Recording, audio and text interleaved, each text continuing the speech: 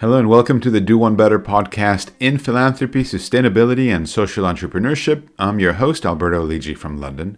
Please click that subscribe button and follow us if you're not doing so already, and do leave us a rating and a review. It helps others to find this show as well. Today, it's an absolute pleasure to welcome onto the show Rupert Abbott, Executive Director of GiveOut. Now, GiveOut is an international LGBTQI community foundation. And they're all about enabling the LGBTQI community and its allies to give in one place in support of LGBTQI activism worldwide. So we're going to be taking a look at their work, the challenges, the opportunities, and I'm very much looking forward to this conversation. So Rupert, without further ado, a big heartfelt welcome onto the Do One Better podcast today. Thanks so much, Alberto. It's really good to be with you. Oh, well, it's good to see you again. And you're the executive director of GiveOut. Love to find out what that's all about. What's GiveOut all about, please? Yeah, that's right. So GiveOut, we're an international LGBTQI community foundation. We work with individual donors in our community and corporate allies to fund LGBTQI rights activism around the world. And it's good timing for our chat because, of course, it's the end of Pride Month, just a couple of days on from the anniversary of the Stonewall riots over 50 years ago in the US. It's also GiveOut's 5th anniversary, so it's a good time to talk. Excellent. And now you are a lawyer by profession. That's right. And you have a lot of exposure to international work, human rights. And I think what would be really great to do is perhaps looking at LGBTQI as a human rights component as well. And maybe getting a little bit of a flavor for where things are today, what the status quo is or the state of affairs, where we've come from and where things might be heading. Yeah, absolutely. I'd be really pleased to do that. And I think, we're at a bit of a crossroads moment for LGBTQI rights. We've made a lot of progress over the last 50 years. But I think there are a couple of paths we could go down now internationally in terms of building on that progress, but also a risk of some regression. So, let's talk about that and how we make sure that it's progress, ongoing progress from here on in. Yeah, absolutely. The UK, the European Union, much of Europe and North America, doesn't matter your sexual preference. You can enjoy the same rights, privileges, go about life in many parts, irrespective of your preferences. You go to some countries in other parts of the world, perhaps not so much so. So where do we stand both in terms of the, and we're generalizing a bit, but in terms of the legal frameworks and then also in practice, because sometimes it's very nice you have great laws, but they're not enforced in any way. Yeah, look, I think you're right to highlight that we have made progress in many contexts all around the world, including in the West, but also in the global South and East. I think it's worth noting that, celebrating that. It's pride. It's good to recognize where we've come from. I think there's been a lot of success in building a global movement for LGBTQI rights over the decades at the local level, regional level, international level, in terms of recognition of LGBTQI people and LGBTQI rights as human rights, as you were saying earlier, Alberto. We've made huge progress over the last decades in terms of that recognition in international law. Also, legal progress. Scores of countries over recent years have decriminalized same-sex relations. Over 35, I think we're on 35 countries now recognizing marriage equality. Nepal was the latest this week. There's been growing acceptance. Research shows how attitudes have changed, and that includes not just in the West, but all around the world, and that can often follow changes in law. And I think we've also seen acceptance in the private sector. It's become more inclusive, a real agent for change, businesses, and and also, I think there's a sense of a strong global LGBTQI community. We can see how we respond to crises. So I think you're right to kind of note that progress, but things aren't perfect in the West, right? I think at the moment, if we're talking about the US or the UK, I think in particular, trans people, those members of our community are really facing an increase in hate crimes, and we've also seen that trans rights, trans identities are being used as a bit of a wedge issue and being scapegoated. So, but you're right, we have made progress, but we can't be complacent. There's still a lot more to do. What are some of the bigger challenges that you see?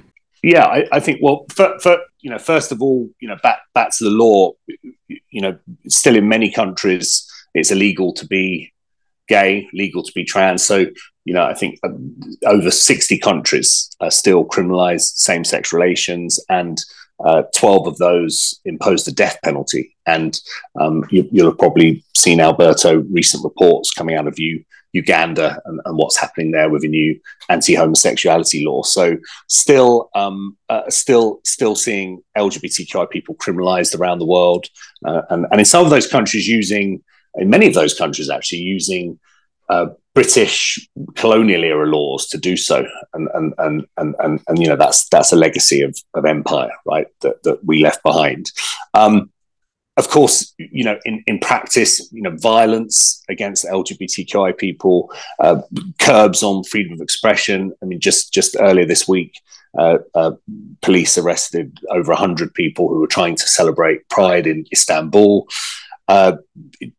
Discrimination, right, in the workplace, in education settings, organizations not being allowed to operate. There's a crackdown in China at the moment that's being widely reported, and LGBTQI people being, particularly vulnerable in the context of crises, whether it's the war in Ukraine at the moment, or in some cases where we're specifically targeted, as we saw in Afghanistan over the last couple of years with the Taliban takeover. So there is still a long way to go. And hence organizations like GiveOut that try to improve the state of affairs. Yeah, that's it. And I think our approach is going back to the activists on the ground, the LGBTQI groups that know the context, that know the strategies that might just work when it comes to advancing change, advancing respect for LGBTQI rights. That's kind of the foundation of our model. We're about, we recognize that despite the very difficult situation for our community around the world, that there are many incredible LGBTQI activists, organizations who are, working, whether it's to defend our community, campaign for change, looking to sort of overturn these discriminatory laws that I referred to. But a big problem is resourcing. They receive a sort of tiny amount of international development aid. That funding they do receive is fragile. Governments change their political colours. Trusts and foundations might change their strategies. So what we're trying to do is to GiveOut is to develop a new source of funding for the LGBTQI movement that's rooted in our community and in our allies. So activists have the resources they need to do their vital work and to maintain the momentum and bring about progress in the months, years, decades to come. Now, as someone who's quite familiar with the foundations world, the philanthropy world, the funding world, when you say new sources of funding, give us a little bit more. Flesh that out a bit, please. Yeah, so look, a big challenge for the LGBTQI movement is that there's such a limited amount of funding available, particularly for groups in the global South and East, where it's harder to fundraise, it's harder to access funding opportunities, we've seen governments, including the UK government, reduce international development aid, right, in recent years. There's the hope to boost that and bring more resources to the movement. But in the context of, economic problems worldwide. And trusts and foundations who play an incredibly important role. We know that over time they can change strategies, perhaps no longer focusing on LGBTQI people or changing the regions they're working in. So what we're trying to do at GiveOut, when I talk about a new source of funding, it's about working with individuals in the LGBTQI community, philanthropists, donors, as well as allies, in particular looking at corporates, to bring their resources into the movement. And that's why I describe GiveOut as a community foundation. Usually community foundations are place-based, and it's about members of a community wanting to support causes, in their locality, right, wherever it is they're based. This is about members of our community who are kind of connected through that shared identity and some shared experiences, wanting to support each other, shoulder to shoulder. That sense of solidarity, that's kind of behind the funding that we're channeling to LGBTQI groups. Mm-hmm, mm-hmm. And in terms of GiveOut and where you operate or where you fit within the broader ecosystem, I guess, you have some foundations that are more grant making, others more operating, others focus on being a catalyst, others on advocacy. Where does GiveOut sit within the within your world? Yeah, and I think you're right to highlight that. It's if you look at the LGBTQI movement, it's complex, and at GiveOut we're looking to make a contribution, but we're a small part in the wider movement. We're about we do three things. We're looking to grow LGBTQI giving, philanthropy, so there are more resources to the movement. We use that to provide grants, so the grant making, but we're also increasingly involved in kind of advocacy, but advocacy for funding. So philanthropic advocacy and calling on governments to provide more funding. That's kind of an increasing focus for us. So we can channel resources, but also we can see more resources going into the movement from others. As I mentioned at the beginning of our chat, we're 5 years old. In that time, we've channeled almost £2 million in new funding to the LGBTQI movement. Our aim is to be doing that year on year as we move forward, and it's really to support kind of activism across 5 key areas. So we spoke about the importance of legal change and overturning discriminatory laws, but also bringing in laws that advance LGBTQI rights and marriage equality, for example.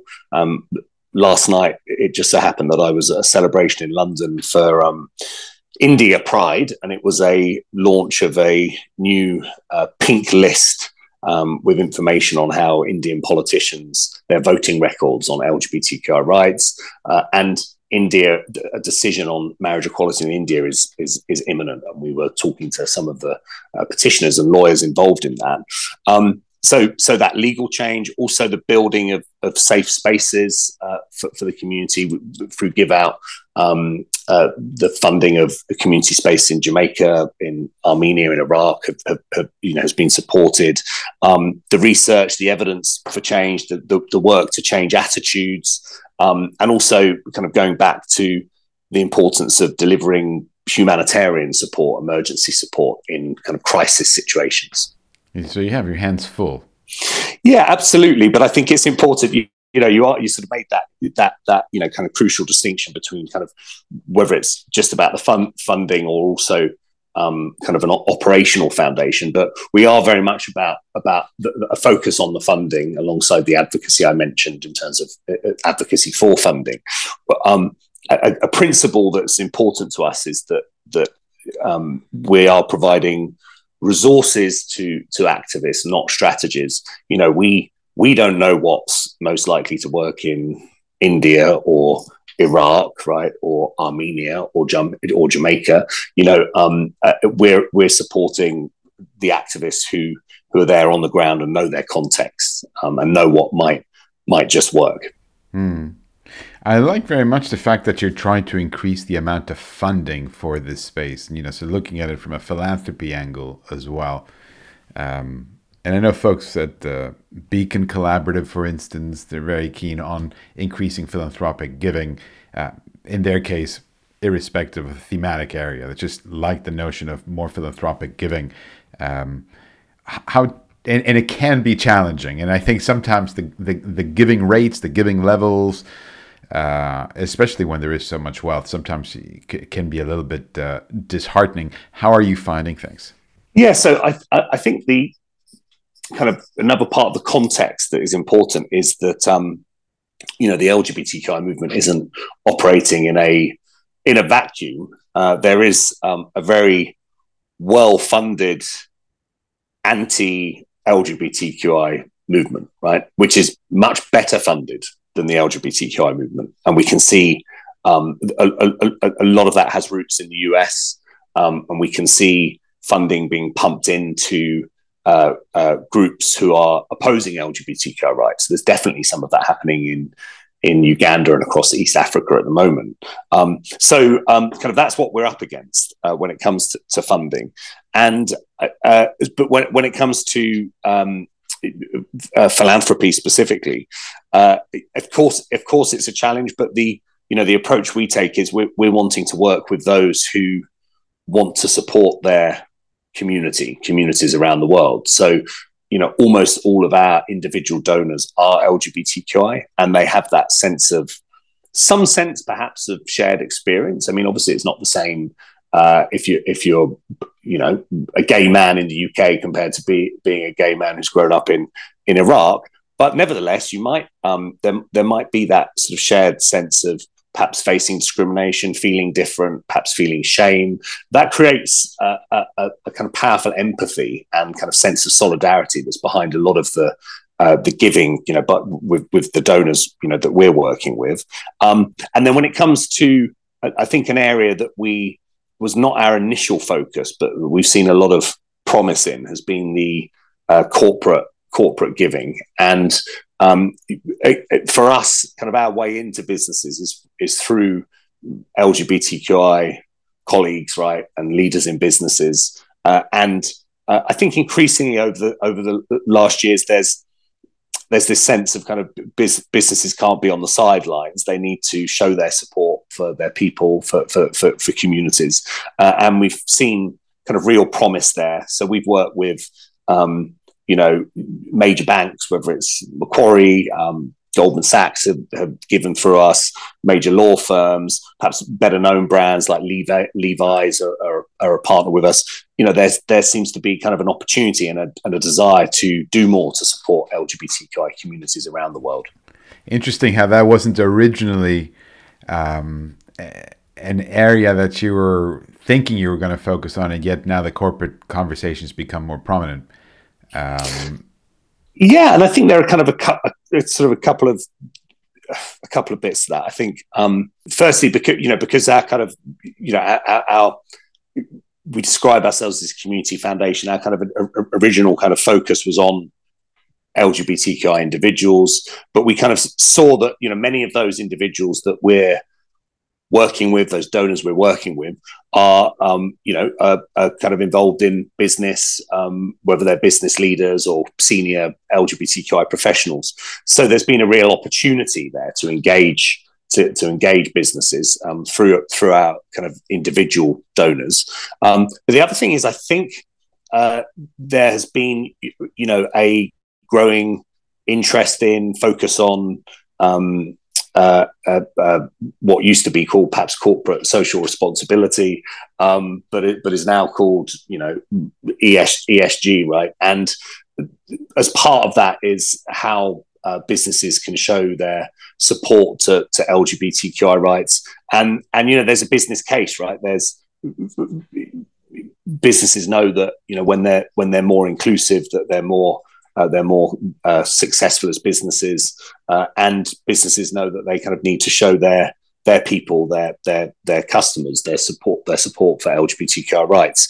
And at GiveOut, we talk about marking pride with purpose. So we have an annual campaign where we engage businesses on doing more to support LGBTQI communities around the world. And in fact, that campaign's underpinned by a report that sort of sets out the business case, but also the way businesses can go about providing that resourcing. And we wrote that report with Goldman Sachs, Latham and Watkins, and Boston Consulting Group. So kind of, serious players in their respective industries. Absolutely. Yeah. Not exactly the small fries. Yeah. Within the corporate space. If we embrace a little bit of skepticism, the corporate engagement, is there much by way of, look, we're going to show solidarity, we're going to put the right colors on our logo and so forth, but not really do anything beneath the surface? Or are people getting it? Is the corporate world genuinely embracing it? I imagine, obviously, it's a big spectrum here, right? But how would you characterize things? And also just on what you touched a little bit earlier about educating the corporate space about what they could do, how they could do it, because not everybody is as well versed as you are, right, in the dynamics of this field. Yeah, exactly. I think there's definitely been progress, and I think probably some in our community, we're a broad church, would feel that that Pride celebrations have become kind of overly commercialized and overly corporate. I see that. I also see, though, I think if you'd said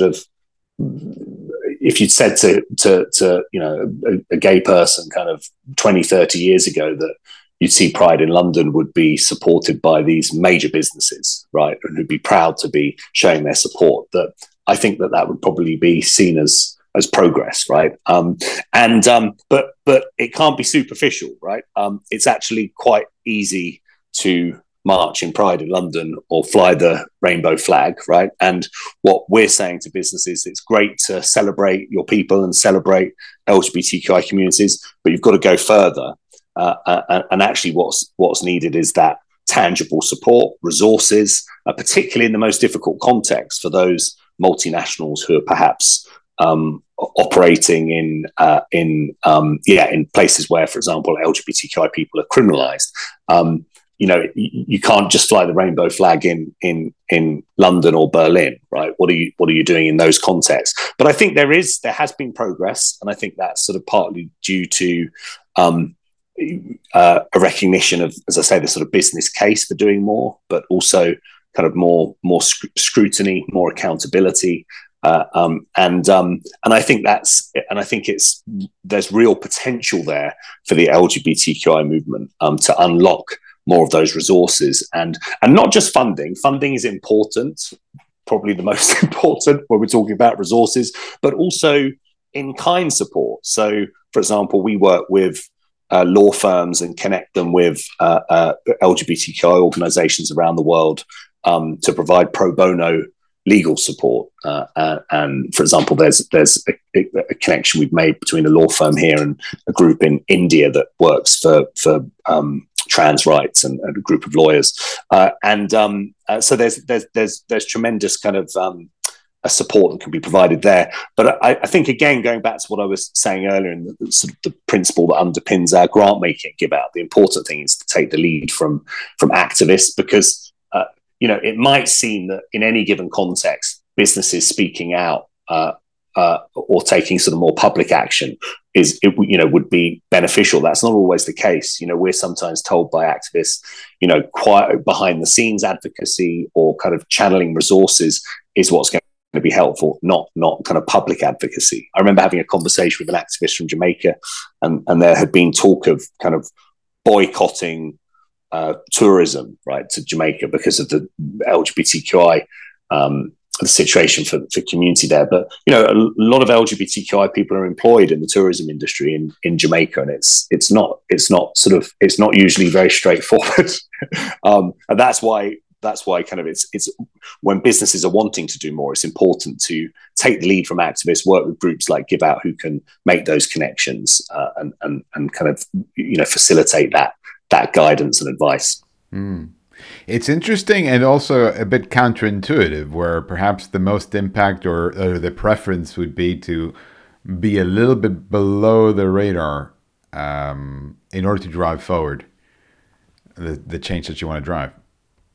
Yes, because in some contexts, For example, it's alleged that LGBTQI identities, rights is a kind of a Western kind of concept, right? An imposition. I mean, there's a certain irony if we look at the situation, for example, in Uganda and wider East Africa region at the moment, that actually it was the discriminatory laws that were a Western imposition, thanks to Britain, thanks to the UK.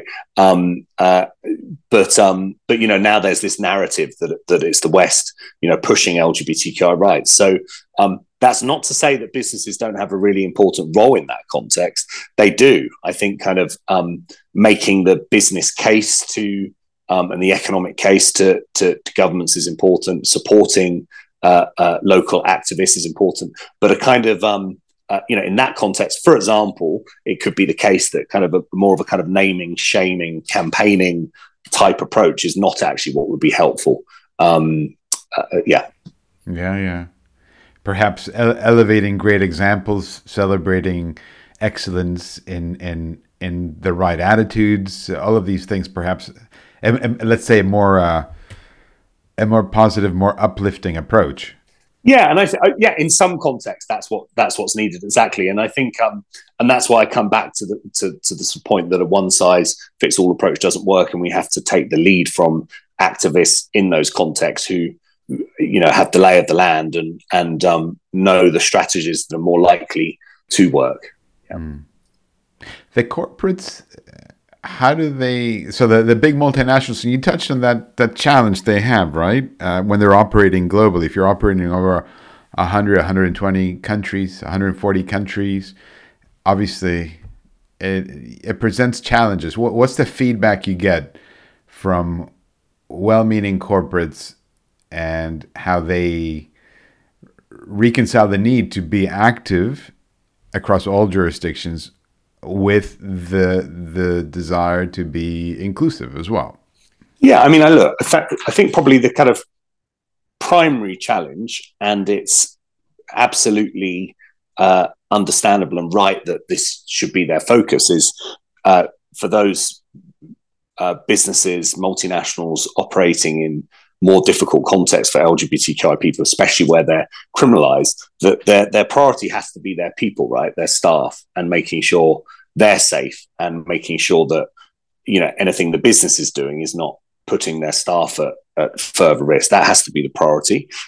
Obviously, we understand also businesses are thinking about their bottom line and their ability to operate in, certain markets. But that's why actually sometimes, sort of direct support to groups in a country is to LGBTQI groups, can be kind of, fairly risk-free.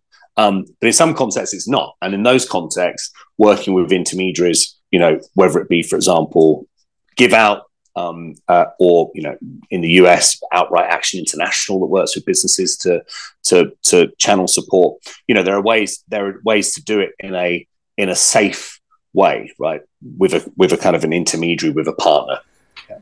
And I suppose in that sense, you can play an active role as well in sort of educating, perhaps, or helping strategize how to navigate these waters that maybe are a little bit challenging for some corporates, based on the experience that you have with, I don't know if you can call them success stories, but how others perhaps have been doing this well for a period of time.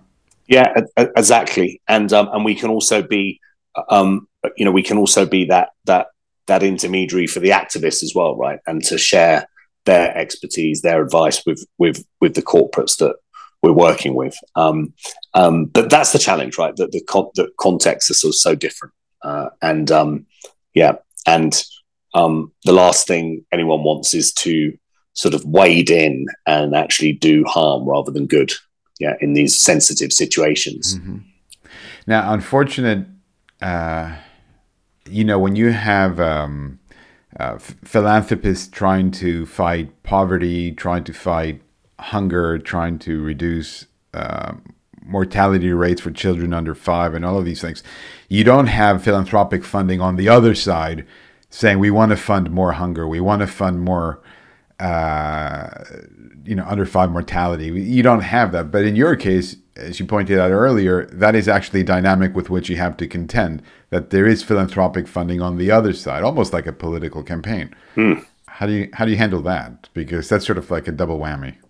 Yeah, well, I think there are a couple of points there. First of all, it's important to be aware of that and understand that, as I sort of said earlier, the LGBTQI movement's not working in a vacuum, but it can be kind of a motivating factor. I think it's for our donors to understand that there are those groups, individuals who are wanting to make life more difficult for people like us, like our donors, right? For LGBTQI people around the world, that can become a motivating factor.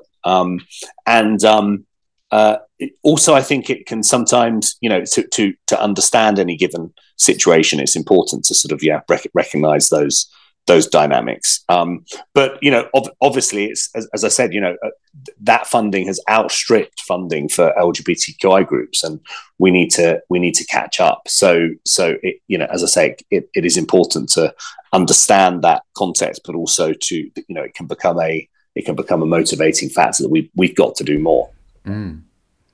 Your personal journey, you trained as a lawyer, you were involved with human rights. Was the LGBTQI sphere something that you knew you wanted to be working with all along, or how did that come about? Yeah, so I think kind of GiveOut for me is a bit of a combination of my kind of professional and then kind of personal journeys have sort of come together. So yes, I've worked in the human rights field for kind of over 15 years now. I trained, qualified as a lawyer with a kind of major law firm, Baker & McKenzie, in London. Spent a little bit of time seconded to their office in Hong Kong. But I knew that kind of corporate law probably wasn't for me. My interest, my passion was in human rights, and I had an opportunity just before starting at Baker & McKenzie, actually, to volunteer for a human rights organization in Cambodia. I have a personal kind of connection to that region, and that was quite life-changing for me, to be honest. That I knew that's what I wanted to do. I wanted to do human rights work. I wanted to do what I could to make a difference. So over the years, my kind of career, I was working in Southeast Asia. So after Baker McKenzie, I went to work for the Cambodian Centre for Human Rights, based in Phnom Penh, and then I worked at the Khmer Rouge War Crimes Tribunal, and I then spent several years working with Amnesty International, and sort of my last position there was as the Deputy Asia Director, covering the research and the campaigning in Southeast Asia and the Pacific, kind of overseeing that. And following Amnesty, did some consulting for a couple of years. I set up a hub for human rights experts called Right Start, and worked for a couple of years with a Norwegian foundation, the Human Rights House Foundation. But I kind of, for all of that, I suppose I learned a couple of things. First of all, that as well as the substance, the research, the law, the advocacy, I was also really stimulated by, and I think sort of quite good at designing and building human rights initiatives and organizations, that organizational development side. And also I came to realize that for me personally, also I would say that for a number of kind of international human rights organizations, I think the best role we can play is that supportive role in any way we can of local human rights movements. I think that's how change usually happens.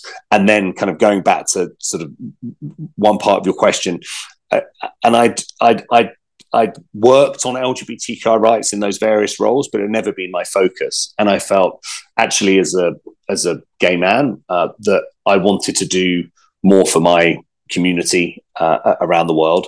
And then the kind of the role I saw the role at GiveOut advertised, this new LGBTQI community foundation looking to bring more resources into the movement, looking for their first CEO, executive director, to launch and build the organization. So it was kind of the perfect fit for me. Lucky you, because not everybody gets to do exactly what they want to do and have it fit exactly with their life and their preferences and make a difference on top of everything else. I feel really lucky. It's been such a privilege working at GiveOut, building GiveOut. Our founder is a guy called Elliot Vaughan, who's a senior partner at Boston Consulting Group. So we were sort of somewhat incubated at Boston Consulting Group. We had that strong corporate connection from the beginning. And that partnership has been kind of, a highlight of my career so far, actually, working with him to build and lead the organization. And growing up gay in the UK, there were times it sort of wasn't easy, and kind of, times where I kind of, a time where I couldn't be open about who I was. I had that kind of sense of rejection, of shame, of being on the outside. But I think that creates in sort of anyone who has been kind of othered in some way. And I'm not kind of comparing my own experience to many of those we're working with around the world, but nevertheless, kind of that sense of being othered, that does create, I think, an empathy, and also I can't bear injustice. I take it very personally, and I think that's that kind of search for justice is kind of a connector for the various roles I've had. Absolutely, that search for justice. Key takeaway? Anything you'd love for the audience to keep in mind right after they finish listening to today's episode? Look, I think there was probably some quite difficult and dark stuff in that conversation about the situation for LGBTQI people in some contexts. But I think the takeaway would be we should be hopeful. The LGBTQI movement's made great progress, but we can't be complacent. That there are incredible activists around the world, but they need our support. So, as I say, it's Pride season, about to celebrate Pride in London. If there's one thing you want to do to provide support, you can provide those resources. You can donate to groups like GiveOut, and we have this saying at GiveOut where we say, never give up, always give out. So that would be the takeaway. Excellent. Rupert, thank you so very much. Great seeing you again. Thank you for joining us on the Do One Better podcast today, for talking about the work of GiveOut, for talking about human rights, for talking about your journey, how everything comes together, and for a very optimistic, some challenging bits on the conversation, but I think overall very positive, and thank you. Thanks so much, Alberto, and it's a real honor to be interviewed by you and to be on your podcast. Perfect, and that's a wrap. Thanks very much for tuning in. As always, you've been listening to a great chat with Rupert Abbott, Executive Director of GiveOut. For information about this conversation and more than 200 other interviews and case studies with remarkable leaders in philanthropy, sustainability, and social entrepreneurship, just visit our website at lidji.org. That's lidji.org. Please click that subscribe button and follow us if you're not doing so already, and do leave us a rating and a review. It helps others to find this show as well. Thanks so much for tuning in, and I'll catch you on Monday.